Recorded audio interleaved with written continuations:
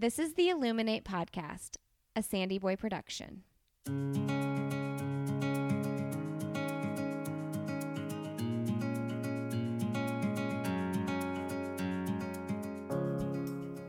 Each week on the Illuminate Podcast, the hosts will bring you insightful conversations and stories of people who are illuminating their own lives through their business, work, community, family, and world.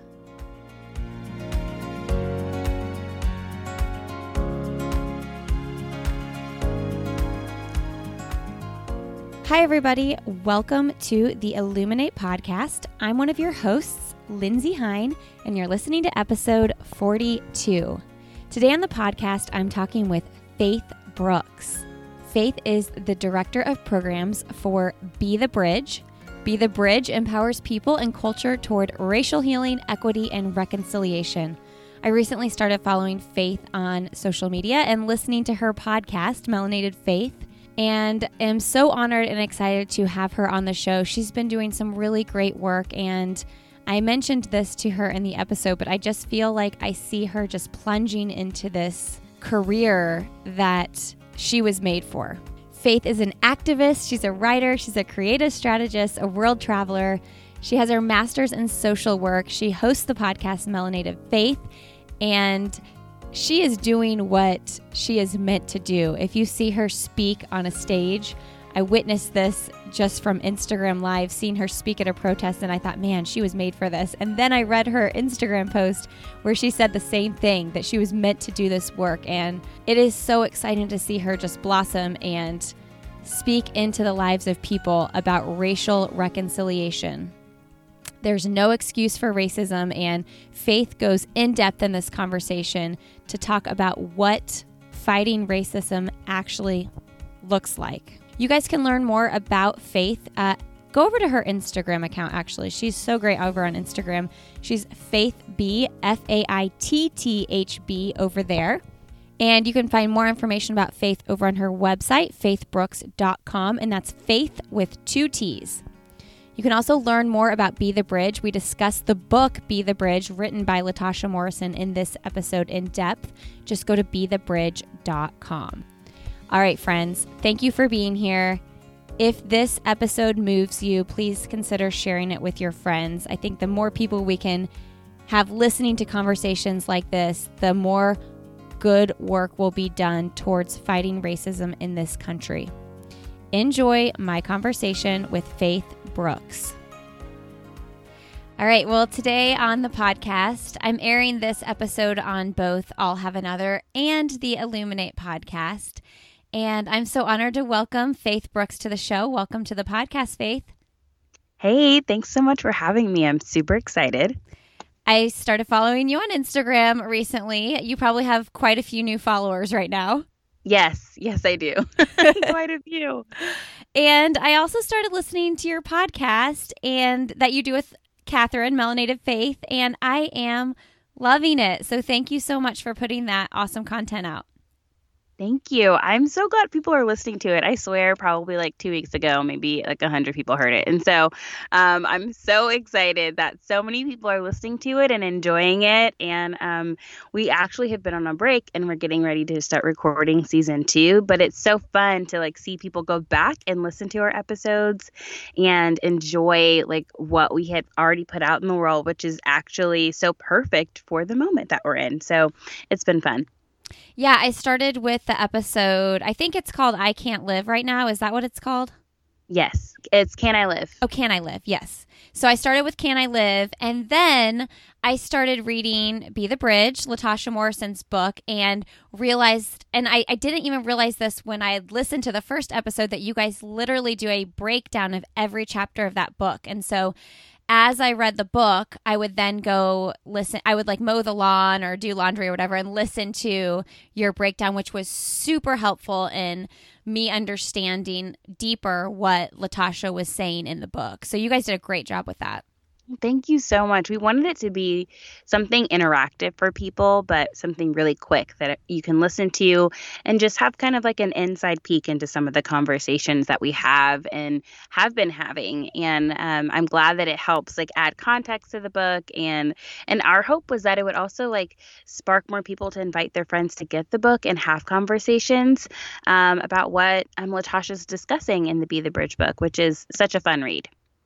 Yeah, I think what I loved so much about the discussion is that you guys brought in pieces of your own lives, like growing up and your day-to-day life and how that related to things she was talking about. So let's get to know Faith before we kind of dig into what Be the Bridge does. Faith is the director of programs there. But can you just kind of share with us a little bit what your life was like growing up and how you were led to this work with Be the Bridge?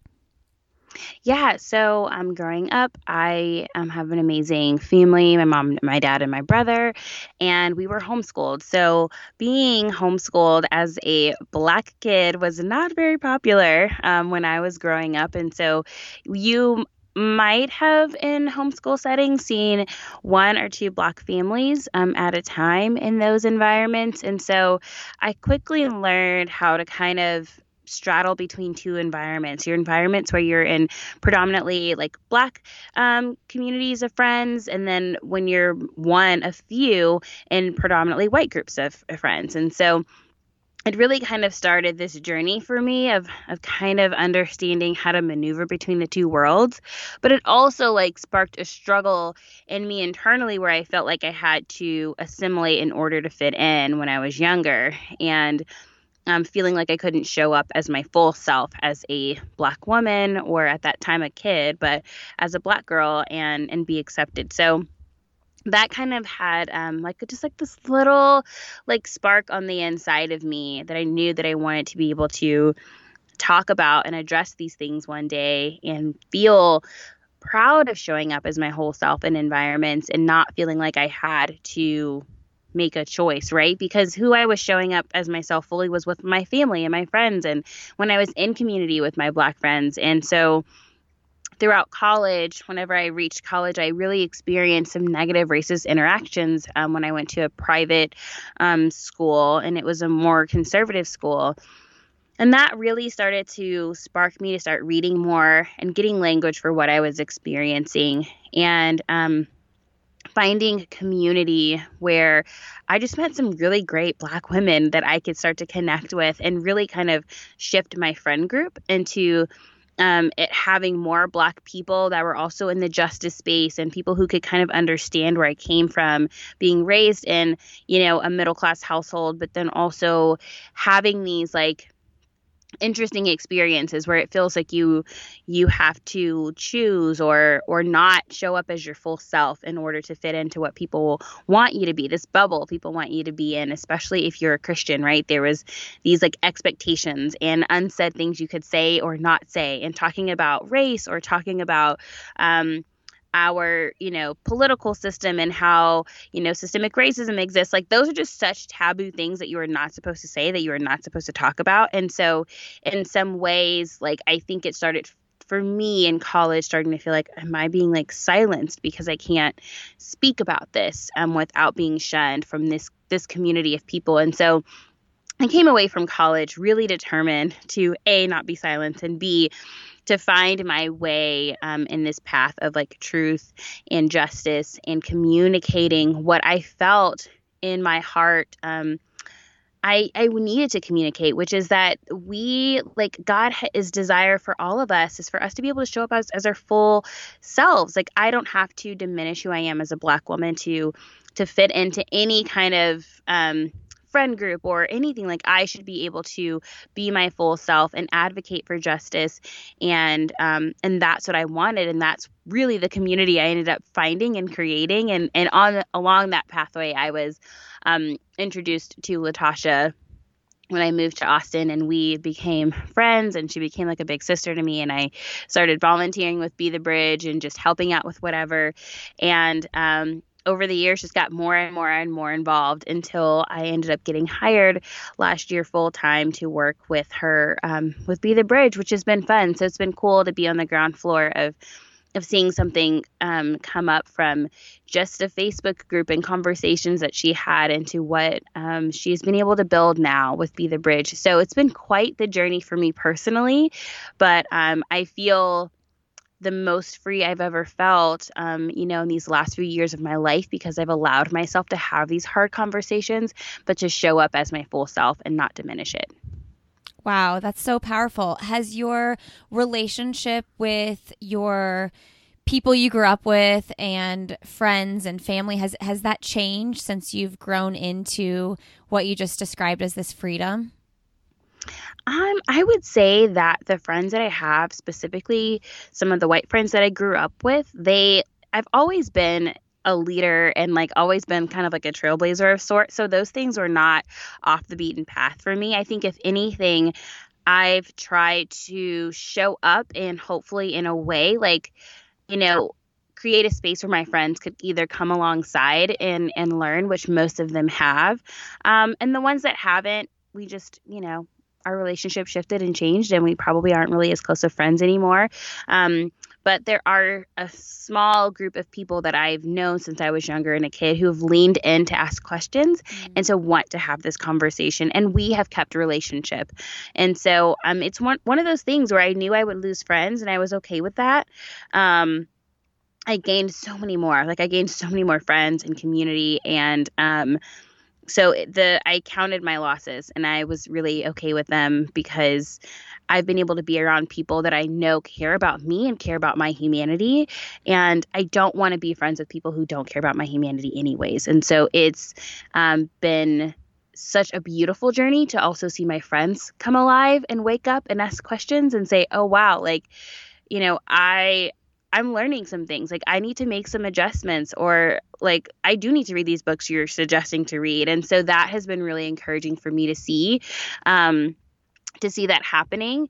But it's been even more encouraging the fact that I've been able to find community of close friends who are in this work with me, and I don't feel alone in it. And so that has been something to where I hope that other people who might not have that find that.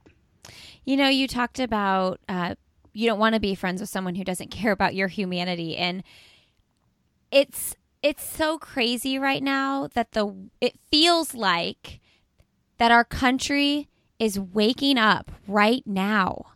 And this has been happening all along. And so when you talk about your humanity and, those friends that have watched this happen this whole time, but people are just now, I mean, have you ever seen anything like this? Like all these people speaking up on social media? And tell me how that makes you feel as a Black woman. I would say that I haven't seen such a groundswell like this moment. And a lot of other leaders, I've talked to who are leading in this work as well, have talked about how there's something significant happening right now. We don't fully grasp what it is, but it feels different.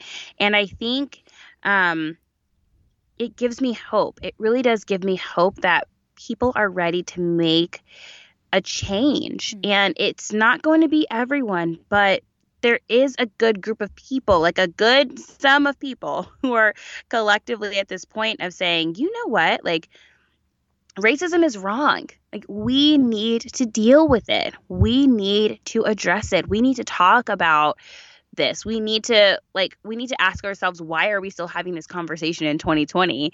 And I think the other thing is that, a lot more people are at a place to where they're saying, I'm tired of hearing people say, well, I mean, we know about racism, but like there's no more buts. And I hear a lot more people saying that, putting like a stake in the ground, like either you care about the life of somebody else, either you care that people are being, attacked and treated differently for the color of their skin, or you don't. And I think that there hasn't necessarily been such a distinct line that so many people can see.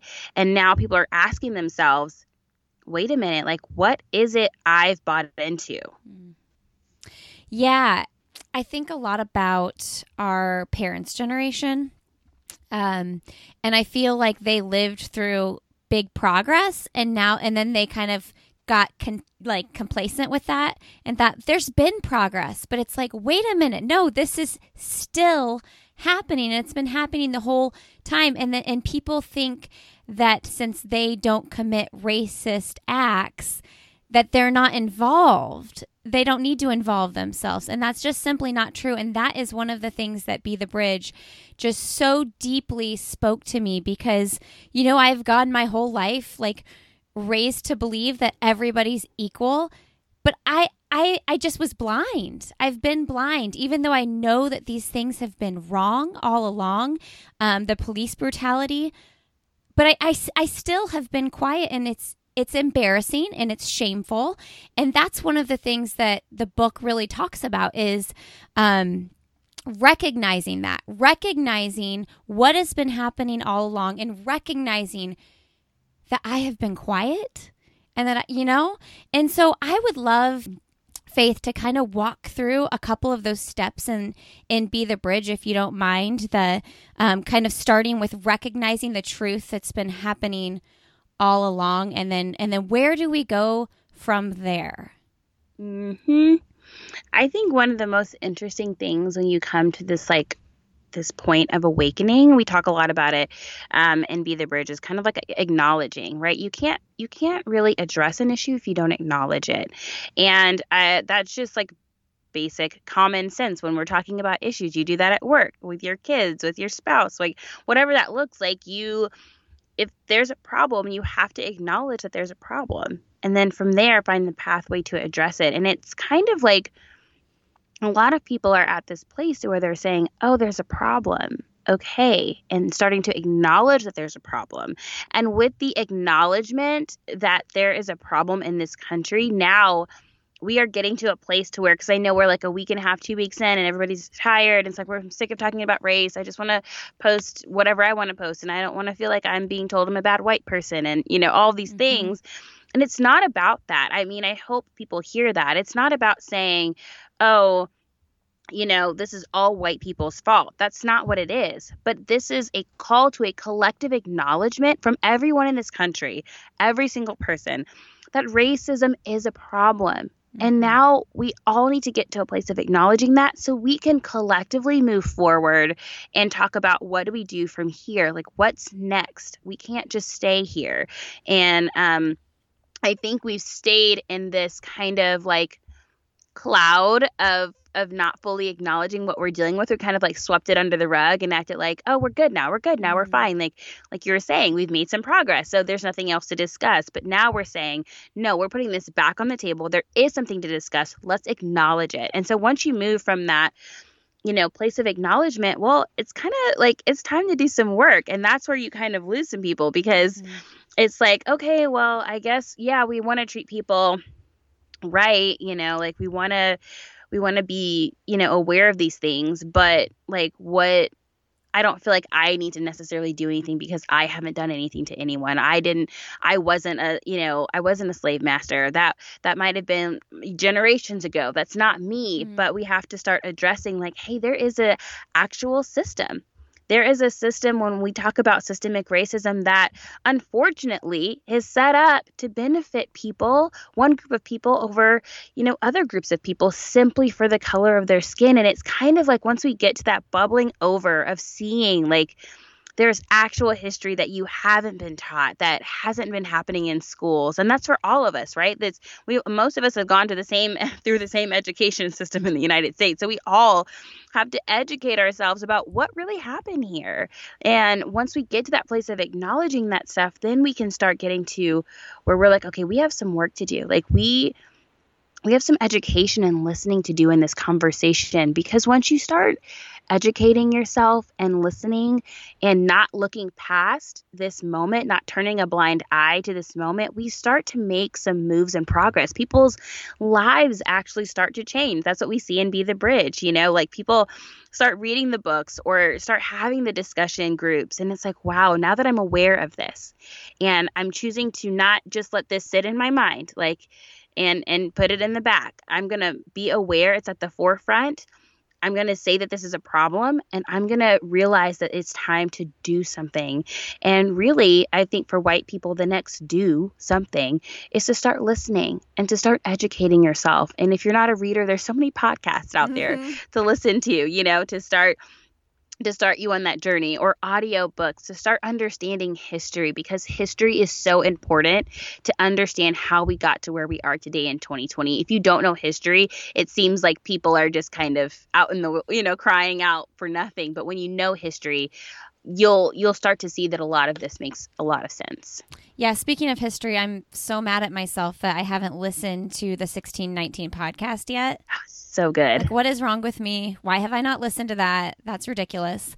Yeah, one of the things you mentioned, and you've talked about it in your podcast a little bit as well, is, the whitewashed history and the fact that we actually haven't learned and been taught the truth. And I brought a couple things up to my husband that I learned about in your podcast, and he knew of those historical things that happened, but I really didn't know much about it. And I said, well, did you learn that in school? And he said, no, I just learned about it on my own, which is great, but I didn't. So I would love to hear you kind of just share with us what that means. And then as you were talking about taking action, my brain was thinking about this, and I was like, well, maybe for some people, action looks like going to your school board, going to the school system and saying, we need to be teaching that in our history classes. Now, that might not be something everybody does, but that could be your gift, your area where you speak out. So let's discuss that a little bit. Yeah. So, man, there's so many things when you talk about taking action and the next steps and what does that look like, and where do you start in the midst of all these things, right? Because you're saying, there's things that I did not know. How did you know that? We really have to get to this point to where we find ways to connect whatever works for ourselves, whatever works for your brain, with the information, because it's going to feel like a water hose, because, a lot of people have said things like, I feel like I've been lied to. I feel like I've been lied to. And now I'm having to deconstruct all this stuff that I was taught and realizing it's not right. And you almost feel like it's like a fire hydrant of information coming your way. And so I encourage people to start somewhere, a place that makes sense for them. But there's a few podcasts, like you mentioned 1619 already. That's a great one to listen to. Seen on Radio did a podcast called Seeing White. And it's a podcast series, and it's really good. And I think it really can help give people a framework for some of the things that you might be hearing right now, and to kind of put some of the pieces together. I think it's really important to read and to listen, whether it's watching even TED Talks from credible activists, Brittany Packnett has done some stuff, and reading books from even this, look at your bookshelves. Do you have any African American authors on your bookshelves? Do you have books by, other people of different ethnicities? Just simple assessments like that, of taking inventory of your life. I say this a lot on the journey, do an inventory of your life. Do a little diversity audit. Look at your neighborhood. Look at your church that you're going to. Look around you. What does your life actually look like? And if you're saying to yourself that, wow, my life is pretty insular, maybe my life is mostly white people, then you can also understand how it would be hard to see and understand different perspectives if everything around you is the same, or the people around you think the same or believe the same. And so action looks different for everyone, just like you said. And I think that some people are asking questions well, what if I don't want to go out on the street and protest? What are ways that I can get involved? Definitely, like you're saying, talking to your school board, being a part, being an active participant in schools is really important for parents to have a better understanding of what their kids are learning and how to best advocate for their education, because it's too easy to be removed from what your kids are learning. You have to be really listening, looking at their books, asking critical questions, so that way you know what's missing and what to advocate for. The other thing I also suggest is like building relationships with people and not tokenizing people like, hey, let me just talk to my one Black friend, or like reaching out to that Black friend or person you've been associated with, I would say, and then trying to ask 50 questions. Like, you really have to be willing to switch up things in your life. Like, am I willing to go to an all Black church, or am I willing to go to a church where maybe like I'm not in the majority, or even if it's just like attending a sports game or going to a different side of a different side of town where you are not in the majority? Am I willing to put myself in different positions? And I think it's a part of the work. Like, it's a part of deconstructing, is being able to put yourself in different places and spaces with people who don't think like you, look like you, believe like you, asking yourself critical questions about, what have I thought about this world? What are the assumptions I've made about different groups of people? How am I seeing that play out in my life with my kids, the people they interact with? Are they around people with different skin colors? Like, do I talk to my kids about race in a way that's not where you feel like, okay, we don't see it? Like, do you celebrate other people's colors amongst your children? Like, these are little ways to start tweaking your life. Like, who do you follow on social media? Like, who is filling up your feed? Like, these are all just small, tangible ways to take action and steps and look at your life without feeling like, you have to do 50 things right now. These are just small things that you can do right now to take a step towards the right direction, which is to learn and to educate yourself. I love that. I just bought the course, about educating your kids. I forget what it's called. Yeah. Do you know what it's called? How to talk to your kids about race, how, why, and when.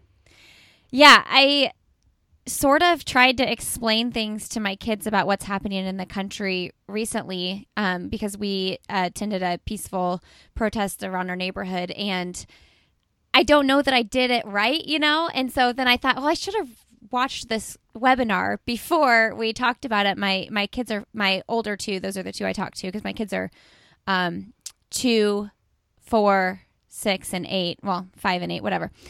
So the bigger ones are the ones that I really started talking to about it. And I've wondered, am I doing this right? Like, it's hard, because I think a lot of parents, and this is what I've just started the webinar, but this is what I've taken so far from it. I feel like a lot of parents, especially probably white parents, don't talk about it and don't bring it up because they're afraid something they say, their kids will take the wrong way, or then their kids will say something to someone and it'll come off wrong.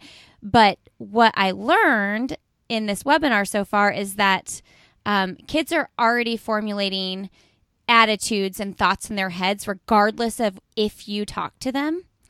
So this is just me calling out to parents, like, let's start talking about this. Yeah, I think that's so important, because kids observe. They watch what you do, they watch what you say, and they also watch what you don't say. And so I think that it's easy to underestimate what kids are ingesting and watching, just simply through like your behavior. And so these are great conversations to have, and like there's a lot of simple ways to start exposing your kids to different things. So I know the webinar kind of like goes into it a whole lot more, but different books you can read to your kids, ways to start exposing them, and in ways to where they're not surprised at seeing people of different ethnicities, that they can celebrate those things. And I think we have to get to the point to where talking about race is not taboo. And I think that that's the point where we're what we are seeing, right? It's this groundswell of, we have to have this conversation. And I like to say, like, now that you know, like, you're held responsible. You can't say you don't know anymore. The whole world knows. The whole world is protesting. The whole world is saying this has to change.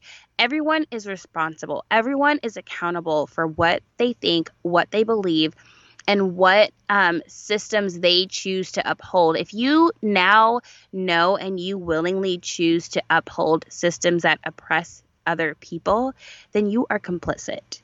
And I think that we we have to be so blunt and honest because we haven't been. And the people who have been, mostly people of color, Black people, saying this, have been saying it for centuries and nobody's been listening. And so it's a reckoning in this country. Are we going to stay in a state of complicity, or are we going to listen to the people who have been speaking, believe them, and take action? A lot of this has taught me that I need to reconsider how I looked at everything.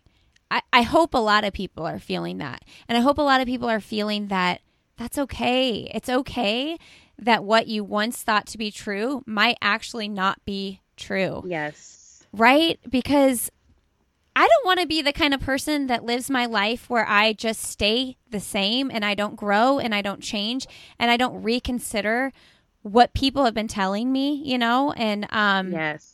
Yeah, it's just this is really I'm really thankful that this is happening right now. And I'm thankful for people like you and Latasha. I know you guys are tired. I know everybody's asking you guys a million questions. But I'm thankful that you guys are dedicating your life's work to this. Yes. Can we talk a little bit about the repentance piece and the reparations and just what that looks like in a racial reconciliation, people that are striving for racial reconciliation? Mm-hmm. Yes. So one thing that I was just looking up, because there's some quotes that I really enjoy from the book.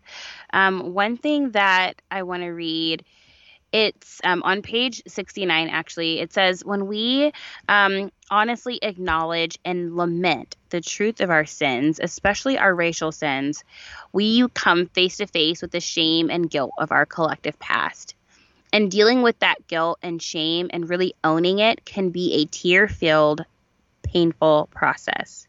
But if we are going to find freedom, if we're going to build bridges to freedom for others, it's a necessary part of the work, and we cannot bypass the weight of our guilt and shame if we intend to arrive at a true place of reconciliation and injustice. And in America, we have plenty of collective guilt and shame to acknowledge. And I think this is something we have to reckon with. We have to be at that place of acknowledging. We have to be at that place of sitting in it, right? I think far too often in our society, we just want to move on. Like, no one likes pain. No one likes the discomfort of pain and processing pain. And any person that's experienced a level of trauma understands that you have to walk through and feel those feelings in order to get to the other side. And there's a lot of painful feelings many people in America are feeling right now. Some people might be feeling overwhelmed and burdened, and there's a lot of grief and re-traumatizing that's happening to people of color, specifically Black people right now.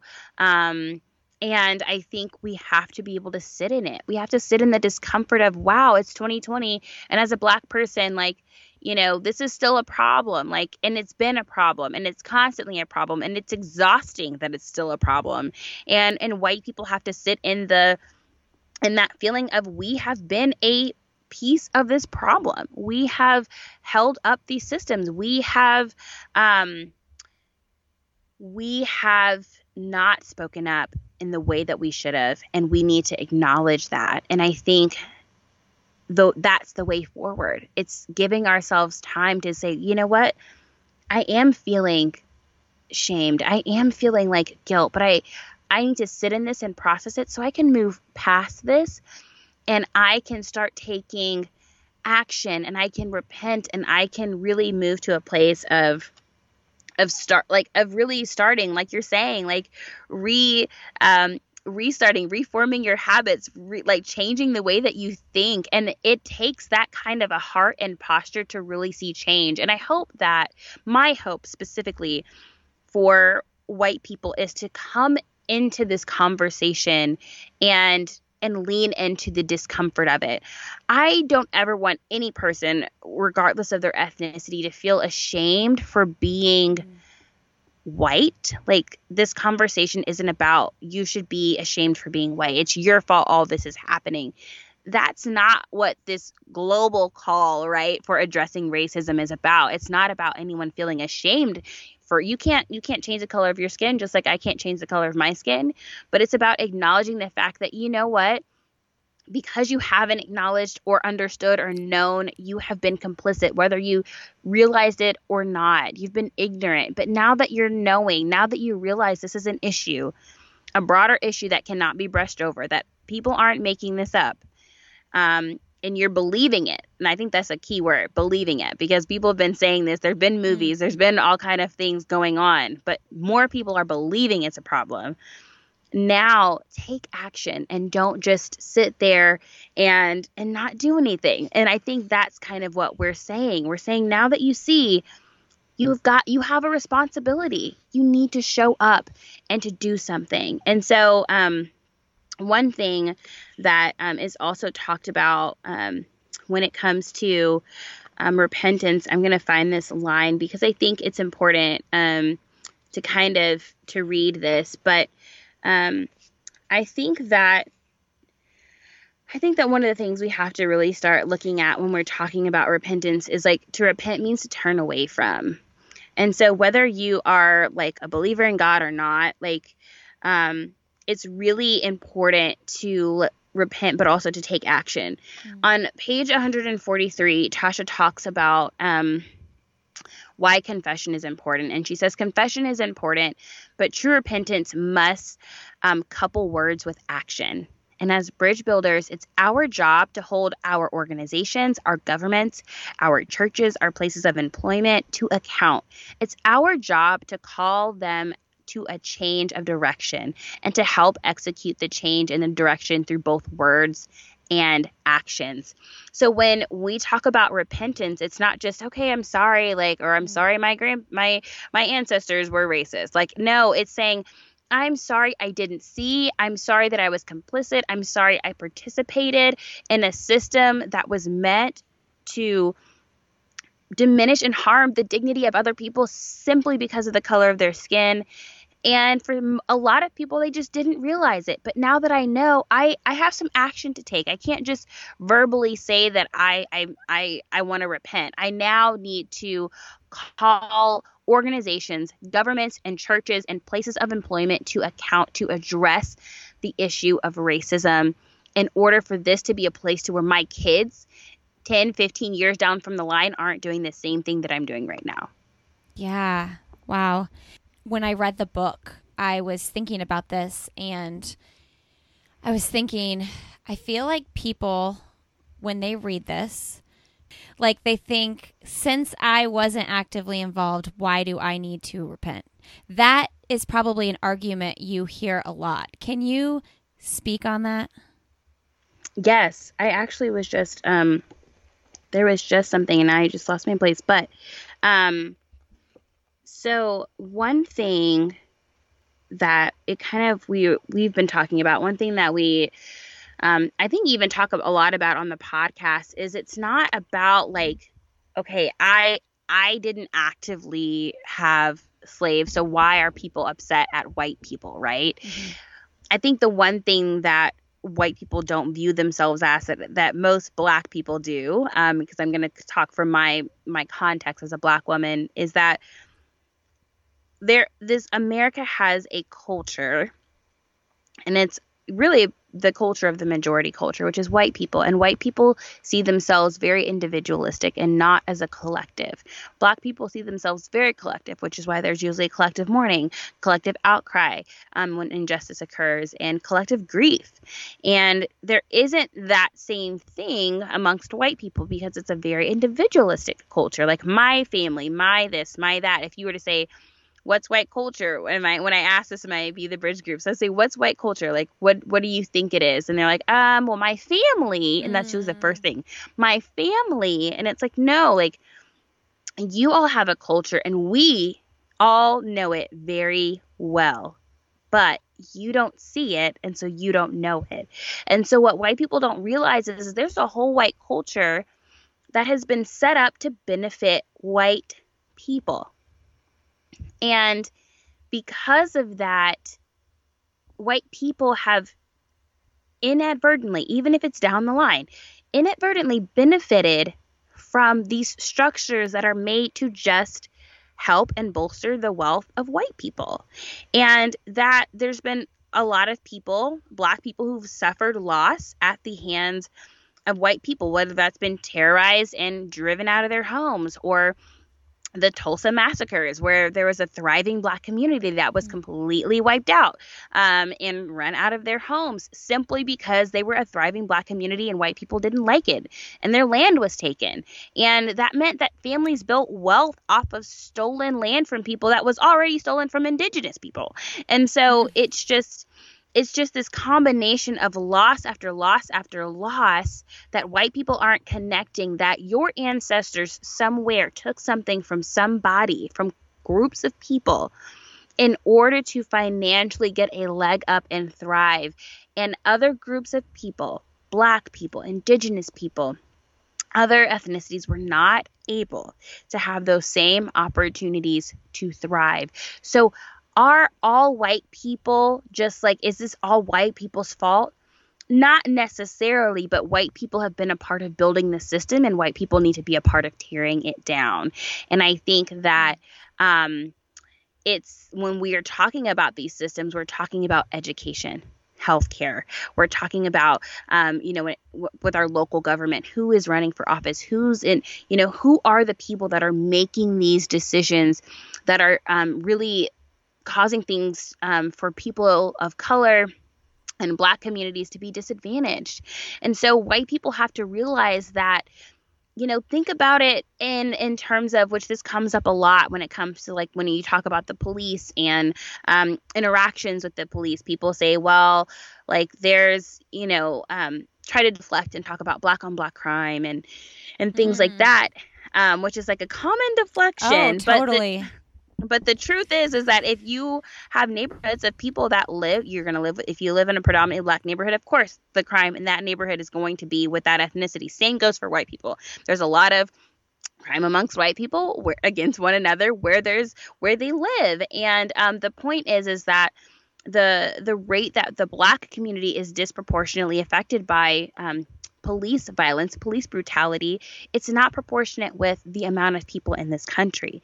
And so there's only like 13 to 14% of Black people in the whole United States. But yet when you look at the statistics for the amount of interactions, negative interactions that are documented, that are happening between the police and the Black community, it's like over 26%. And so you have to ask yourself, okay, there has to be an issue because there's not as many people, but the rate is still so high. And so I think that, we really have to start assessing and asking questions. Like I ask this to like the people on my social media, if you have never like felt any kind of like fear or had to ask yourself any kind of question like, am I scared in this neighborhood, or am I afraid for my life, or Am I concerned about being harmed by anyone for the color of my skin? Then, well, if you don't have those feelings, then you have a level of privilege. You have a level of safety and comfort other groups don't. If those questions have never crossed your mind, if you've never thought that when the police pulls you over, something might happen to you, or am I gonna have a negative encounter, like, then you have to see that there's a system set up for you to feel safe. And there's a system that is set up for other people, Black people, to not feel safe. And there's a history of why that exists. And I think that white people have to start ingesting this painful truth, which is that things have been set up for you to win and to thrive, and for other groups of people to not thrive. Specifically Black people, indigenous groups of people who really, like, it's their land we're all on, and have not honored. And I think that we have to have these hard conversations. So no, you didn't do it, and because you didn't do it and you're adamant about the fact that you didn't do it, then be a part of fixing it. I'm so glad you brought all that up that you just said, because I had questions in my mind surrounding those topics. You know, how you brought up the Black on Black crime and how people bring that into the conversation when that's really not a part of what we're specifically talking about. You talked about it so well. You guys go listen to Faith's podcast, Melanated Faith, where You're going to have to remind me of the title of that again, that episode. Oh, Can I Live? Can I Live? You and Catherine talk about that so well, and you opened my eyes to so many things when I heard that. And so I'm so glad that you brought that up for everybody to hear, because I think that's a really important piece of this story. And thank you for that. Let's talk about reconciliation and restoration and how that can look once we've walked through. Don't forget, everybody, we have to walk through the other steps. We have to go through all these feelings and educate ourselves, but there is some reconciliation and restoration, and this is what we hope for. So can we talk about that a little bit? Yes. I am going to find this quote from the book about reconciliation that I really like, that I think kind of like helps kind of bring this home for people when they're kind of asking themselves, like, okay, I mean, what does this look like? What can this look like? I think the best way to say this and to talk about this is that to know that this is not a one and done thing. You're committing to a lifelong journey of learning, a lifelong journey of dismantling white supremacy within yourself. This doesn't just end. You don't just read a few books and then it's done. And so I think to keep that at the forefront is important. But one thing that it says in the book on page 186 is the ultimate goal of our Be the Bridge communities is to bring racial reconciliation, which requires us to move through the bridge building steps of acknowledging the past, lamenting it, confronting the shame and guilt, confessing our collective sin, extending forgiveness, and committing to repentance, making reparations, and ultimately moving into complete restoration. Really, like, these are the steps we're talking about. Like, this is what we're talking. You have to move from these places, move from the place really of denial into a place of acknowledgement in order to get to really get through to this, which is a lot of what you're saying, Lindsay, and a lot of what I think people are also starting to kind of like come to this reckoning. I would say, I feel like it feels like a reckoning. Yeah. So I'm just going to say a reckoning. But when we talk about reconciling, start to think of like, what does it mean? Kind of, for example, like yesterday with the Share the Mic Now, what does it look like for us to start to share platforms, to share the mic, to give up space, to share your voice, to step down, just like kind of like Serena Williams' husband, Alex, he stepped down from his place on the board at Reddit. Like, what does it look like to give up positions of power? Like, what does that look like? And so the one thing that on page 177 is also a really good thing to reflect on is the aim of reconciliation, whether it's marital or racial, is the restoration of a relationship. And it's not just about individual relationships. It's about healing communal relationships and societal connections fractured by government abuse, systems of oppression, and structural privilege. The road to reconciliation is long, it's winding, it's filled with bumps and potholes. So many people grow frustrated as they pause the process of healing and broken relationships, as they pursue the process of healing broken relationships. Frustrated that the perpetrators won't admit their wrongs. Frustrated that those offended won't extend forgiveness. And as a result, many give up before they ever reach the ultimate goal of the bridge builder. A full and complete total relational restoration. That's the goal. But when everyone commits to the process, amazing things can happen. Through restoring proper, equitable relationships, we begin to build together. That's the point. We want to, like, reconciliation, getting to that point, like, it's about getting to a place where we are having equitable relationships. Like, if there's anything you heard from that quote, it's really getting to that place to where we can, as bridge builders, commit to that. And I think that relational restoration is something we're starting to see happen bit by bit. But I see it in the friends and the people who are committed to learning. who are committed to acknowledging and who are not posting on social media these counter narratives or things that discount or deny my experience as a Black woman, especially when the people who are the experts on their experience are the ones who have lived it.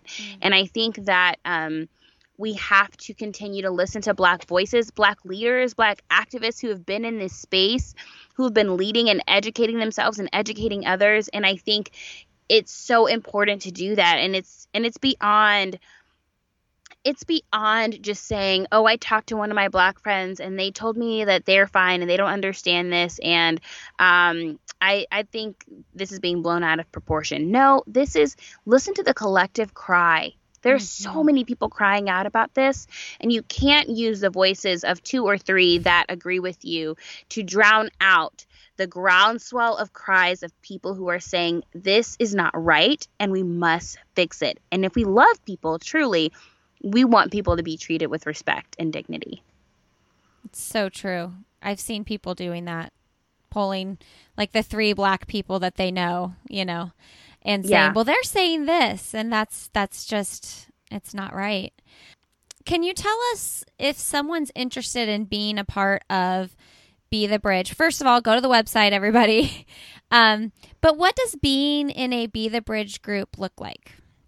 No, yeah, that's a great question. We actually have had so many different inquiries. I'm also going to send this to you. We have created kind of like a blog where we tell people the best way to get connected with us and how to do that, because we have so many people who are really excited to jump in, which is really great. We're so thrilled. And I think that one of the ways the group functions is that we have a guide, and in our guide, it kind of walks you through a lot of those steps that I just was reading to you from Latasha's book.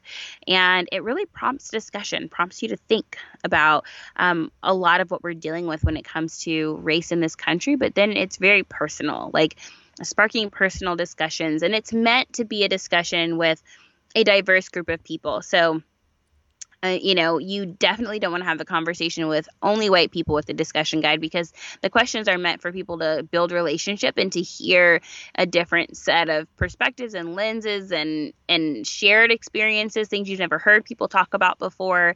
And it's also about relationship building. So the groups that I've been a part of and led, I have gone through the guide pretty slow, just because we've also wanted to become friends, and actually live life together. So come over for dinner, or let's discuss this, or let's discuss this part of the guide, but then let's also talk about what's going on in our personal lives. Let's actually get to know each other. And so the goal is to come out of a group with actual tangible knowledge and relationships and a richness that you did not have before and that now you have. And I think the discussion really starts to make people think, and there's homework and books to read and all of these things. And so if you're in a community and let's say you're saying, I am with all white people and I don't know where to start, I would encourage people to buy our Be the Bridge 101 guide. And it specifically kind of helps to walk white people through some of these initial questions that might come up, or that,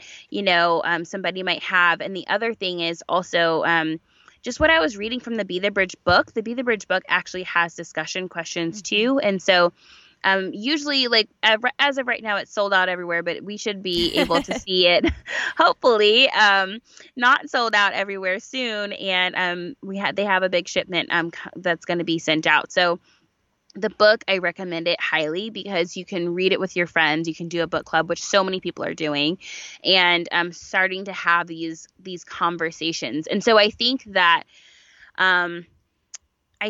starting to facilitate these are so important. And we always encourage people, if you do want to lead a group, to do it with a person of color and not to just do it with just co-leading just white people, because you really need the leadership of a person of color in your group. And I think that having these conversations are so, so important. But if you find yourself in a community where it's not diverse, or you haven't yet formed friendships with other people of different ethnicities, grab the book, read BTB 101. We have a whole private Facebook group with so much like resources and learning units for people to kind of walk through and help you on this journey. And so that way you're not alone in your learning process. And we have a whole team dedicated to helping you do that. And I think those are some really great ways to get started with Be the Bridge. We try to make it as easy as possible for people to get plugged in and get started.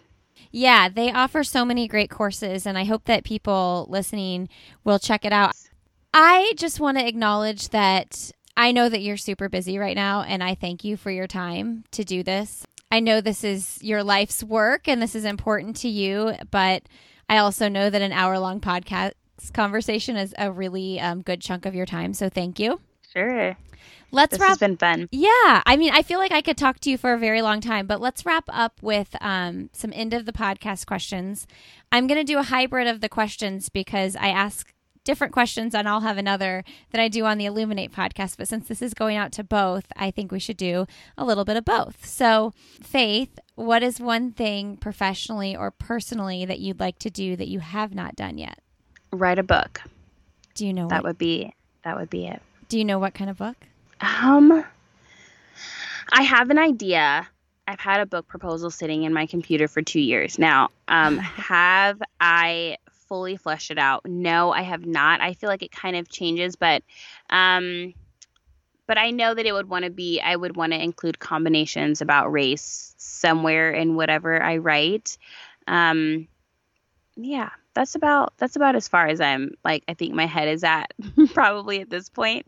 But I know it'll probably be something like a combination of my life's experiences and kind of how it's gotten me to this point and how I've been able to navigate the world as a Black woman.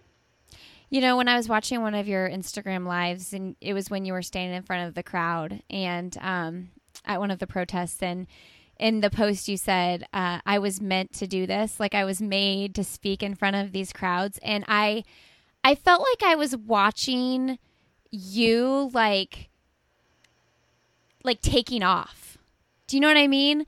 Like, yes. What is this going to look like for you in 5 years? And I felt like I was witnessing you like plunging in to this career that like, what is this going to look like in 5 years? And it felt exciting to me as a watcher, as a viewer. So I'm sure you're kind of feeling those things in your own heart.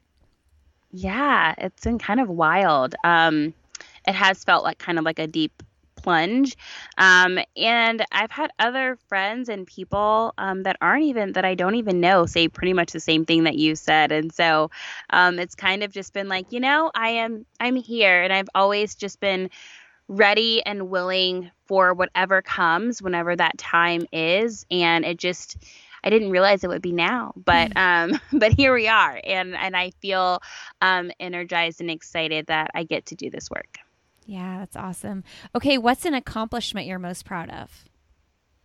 An accomplishment that I am the most proud of. I got my master's degree in social work, and I was the kind of person who never thought I'd go to college. So the fact that I did that was a huge accomplishment for me. That's huge. Who is someone fun, motivating, or inspiring that you'd like to have coffee, tea, or cocktail with?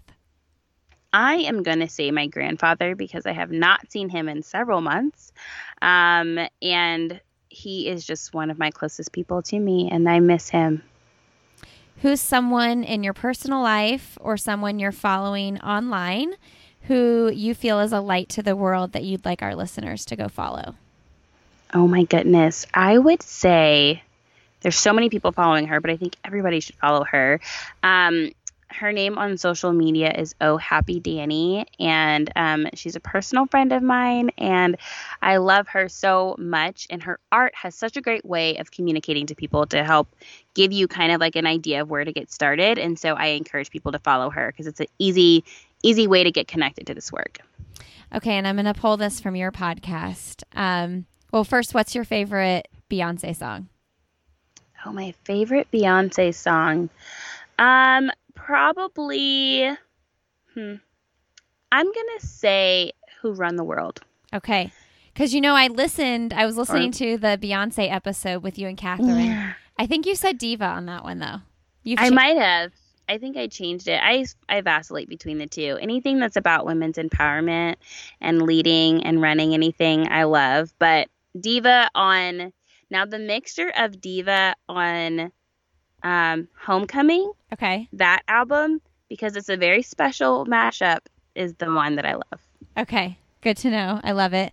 One of the things you posted recently is that you're choosing joy right now. So I want to know what brings you joy. I would say my family. I'm really close to my family. And so just being able to laugh with them and have fun with them and, FaceTime my brother so I can get to see my nieces and nephews.